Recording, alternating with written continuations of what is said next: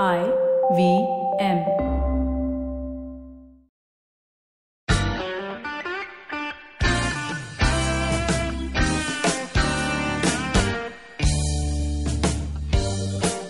Hello and welcome to the Filter Coffee Podcast. Continuing with our best of series, we're going to listen to 2 episodes that talk about the journey of an idea. One of them is with probably the most exciting creator in the advertising industry right now, and the other is with a seasoned veteran in direct marketing. In Jigar Fernandes, I met a firebrand creator who probably had the most interesting career graph that I knew of.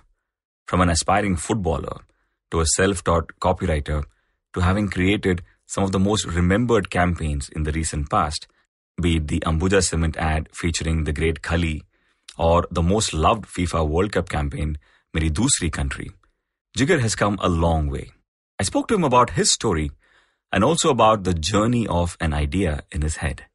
Let's listen in. You spend the next 6 years in advertising before the Ambuja Cement Khali ad happens. Would you rate that as one of your best works?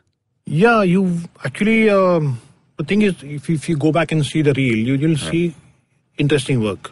You know, it's like I didn't really suddenly turn good overnight.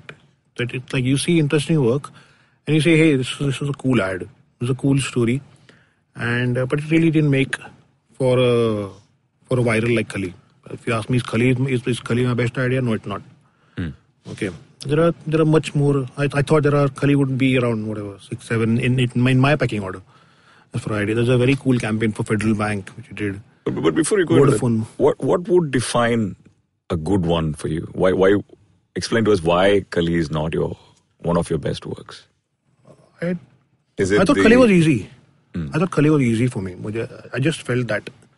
I don't know. It's kind of weird to quantify, qualify, or justify something like this. But I'm fonder of other ideas. More fonder to put this in perspective, when you see outside, the last 10 years, which are some of the campaigns that you really love, which is not yours? What you said, that's great work. That's the kind of tough stuff I want to do. A lot of stuff, man. A lot of stuff. Here's one or two. So I love Nike, of course. A lot of great work happening there. A lot of some really obscure. If you see my list of 10 Canna ads, I mean they might be a little different from, because they kind of really go after some idea which was so difficult to get, and somebody kind of got it, and then you say, oh shit, this idea was right there for the taking, but you didn't get it, because those ideas are kind of the most difficult to get. When I say Khali was easy, I don't mean to be derogatory in any sense in that. But when you look at a Meri Dusri Country, for example, okay, it was an idea right there. You saw it, but nobody said it, and this is happening across the world. It's not just India. Right. Across the world, there are so many countries which become passionate for a certain country during the World Cup. Right. For example, New Zealand. There'll be so many people in New Zealand who might be loving Argentina, but they never qualify for the World Cup. So this was universal insight which was there on the table and nobody saw it. So it's so cool to grab that idea and say, yeah, that's cool. Khali also a part of the same bracket, because somebody could have done a similar one with Tyar Wrestler, but I think Khali was quite funny because of who Khali was. But it wouldn't have been the same with Undertaker, for example. Right. I actually explained that to us because, for an average listener who's not from the industry, how does an idea like having a Khali in an ad for a brand like Ambuja Cement, where does it start? What is the starting point of this process? First thing is you have to be a responsible communicator. It starts from there. Responsible, when I say, I don't mean to be in the right or wrong way. Right. But I think you are being paid to communicate something. Okay, in this case, it is communicate the strength of cement. Right. The first objective, my personal objective as a creative person, is to say what is the best thing to do to meet this objective. Okay, it's not about me wanting to do something because I think this is creatively cool. Is what's the most honest way to kind of address that objective. You come from there. The honesty of that objective. The whole purity of this transaction between you and somebody who's paying you to think of a solution for his brand. Okay, he is in love with his brand. Right. He's in absolute love with his brand. Correct. He's living his brand. He's kind of living with it day and night, and he's telling you, an outsider, to come and say, "Hey, dude, get me a solution for this because I think you're cool." So what do you do? So the first thing is to say, let's be very honest with our work. Okay, let's not be cool just for the sake of being cool. See, creative or not, I might have had some failures in life. Okay. But at least the attempt would always have been, you would have seen the attempt, the purity of the attempt, that this is made to sell something. This is made to convey a particular message. This is meant to help a particular cause. So you will see that, the honesty of that. And I think it starts from that. And then how does a person become, how do you get an idea? I don't know, honestly, because there's no science to it.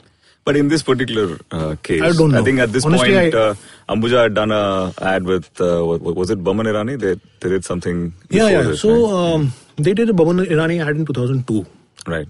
And they claimed like a cement brand should own strength. It's like a no-brainer. And then they did it very well with Boman Irani. Okay, Bhaiya Diwar tu take you nahi, that ad. It still runs. Right. And publicists had tried one campaign which kind of deviated from strength and went into a metaphor, a metaphorical wall between Hindus and Muslims, and that wall, we should not have these walls, and we should, sort of for strong walls, go with Ambuja. So there was like a metaphorical space of going beyond the factor of strength. I just thought that somebody like a Ogilvy was kind of doing cool work with just one proposition on a brand like Fevicol. They have not deviated from Chipkata Hai. That's all they've been saying for the last, I don't know how many years. Right. And have they run out of stories to tell on Chipkata Hai? Definitely not. Can you say Chipkata Hai for the next 50 years? Definitely yes. It's such a cool proposition for any creative guy to take, right? I said, this is great. You have a brand like cement, and nobody is owning strength. Right. Because everybody is saying strength. Right. You take any cement brand, it is saying strength. Yeah. So how do you say it in a way that you claim strength? Or at least be considered that he is strong hai. मुझे पता ही नहीं ना कौन strong है. सब लोग strong बोल रहे हैं. You don't remember any message. So the idea was that it came from that honesty. But I have to say something that will register strength equal to Ambuja Cement. In a way, as much as possible. Right. But that's all you can do as advertising. So people enjoy the joke and say, nice and whatever it is. Maybe when they go and go to the shop to buy, or when their contractor says, kaun sa cement lena hai, maybe he says Ambuja. Maybe. That's all you can do. On that note, we'll take a very quick break and come back right away on the Filter Coffee podcast with the second guest on today's show.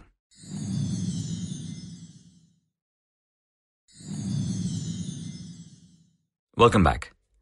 Our next guest for this week's episode is Sridhar. Sridhar is a veteran in advertising, and after leaving the industry early this millennium, he completely reinvented his career by becoming one of the most sought-after corporate coaches for thinking differently. His book, The Real Power of Ideation, is not only the basis for his workshops, but is also a great handbook on how one can think and ideate differently or solve problems differently, either solo or even as a group. I spoke to him at length about something that I've been struggling with in my area of work, which is to brainstorm more effectively as a team. Let's listen in. Brainstorming is typically how most of us laymen think about it is, you arm yourself with enough coffee and enough markers and a whiteboard, and you go sit in the room, right? And then you're pretty much like, okay, now what? Yeah. Right? And then someone starts the conversation, and you sort of then just continue, right? So that's the process, right? Yeah. How does the group dynamics sort of affect what you said? Is there a process to that as well? Yeah, there is a process to that. For instance, the same old people working on the same old problem will come out with same old ideas. That's a given. I've seen it all the time. So first thing I do is that if a client is coming to me with a problem, right, I suggest to him that if you have 30 people in the room, not more than 10 should be involved in solving this problem in terms of having stakes in the issue. 20 others are experts in this issue but have no stakes. Whether you solve the problem or not, it's not their headache. Right. They will donate ideas freely and go away. In that kind of context, everybody now feels liberated enough to think differently. So first I set up the place differently. So we select the right kind of people. The place looks like a KG class kind of stuff, kindergarten school. There are toys, stress balls, soap bubbles, Play-Doh, other toys there, right, and so on and so forth. And nobody talks an idea. Everybody writes down every single idea on a post-it. I'm like a headmaster. So please capture your ideas. Every idea is tagged, right? If your ideas are there, you'll say KN1, KN2, KN3, KN4, etc. I'll say RS1, RS2, etc. Right? And then I keep egging them on to generate more ideas. For instance, in one of the ITC workshops that we did several years ago, there are about 25 senior managers. In one day, they generated something like 1,200 ideas. Oh, wow. Now, the fact is, all of them may not be useful for us. But there is a high chance that there will be buried in the 1,200 ideas. There is something which is likely to be very productive and effective for us.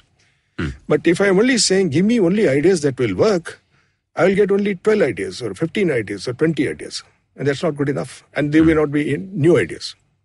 First thing is you have to help them feel psychologically safe in that place. Nobody will attack them or their idea. Then you see what happens. That time they're like kids.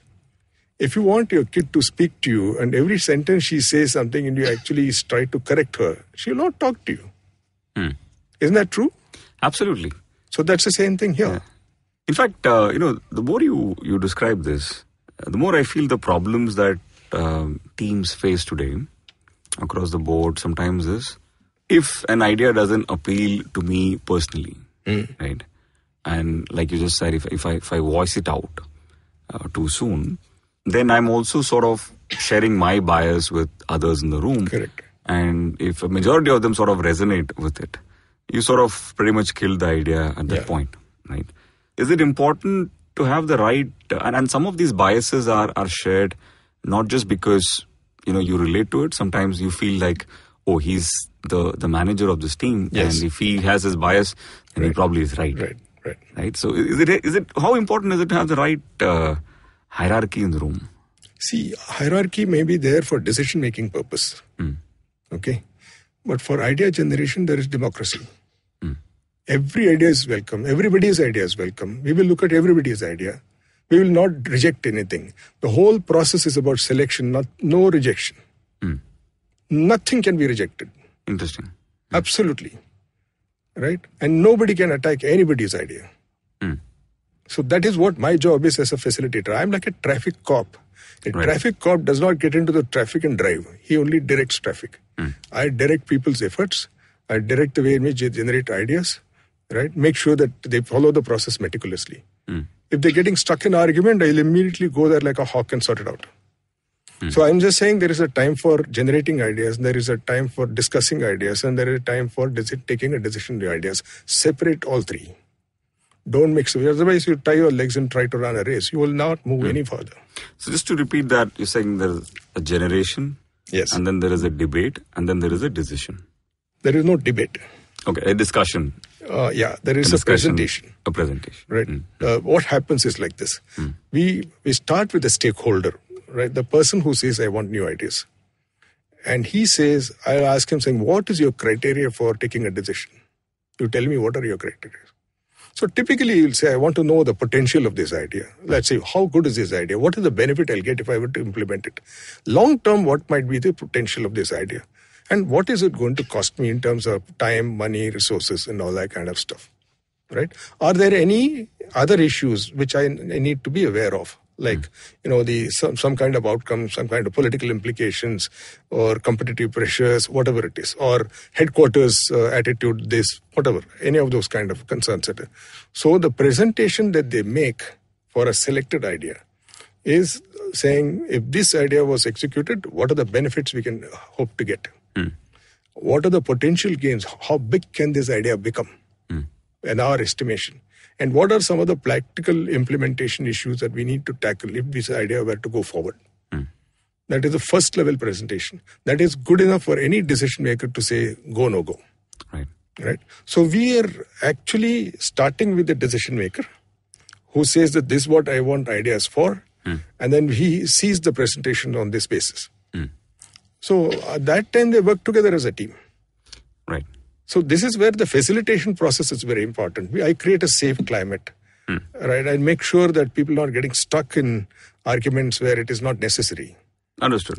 But the last part of it, which is the deciding on which is the idea you want to go with, so to say, right? That is an equally tricky, if not probably the most trickiest of them all, right? Correct. In a way, I pick the idea that appeals to me as an individual again. Right? Yes. The same bias problem I had at the beginning, right? And what I've realized is how much ever you rationalize this journey, with data, or with logic, etc.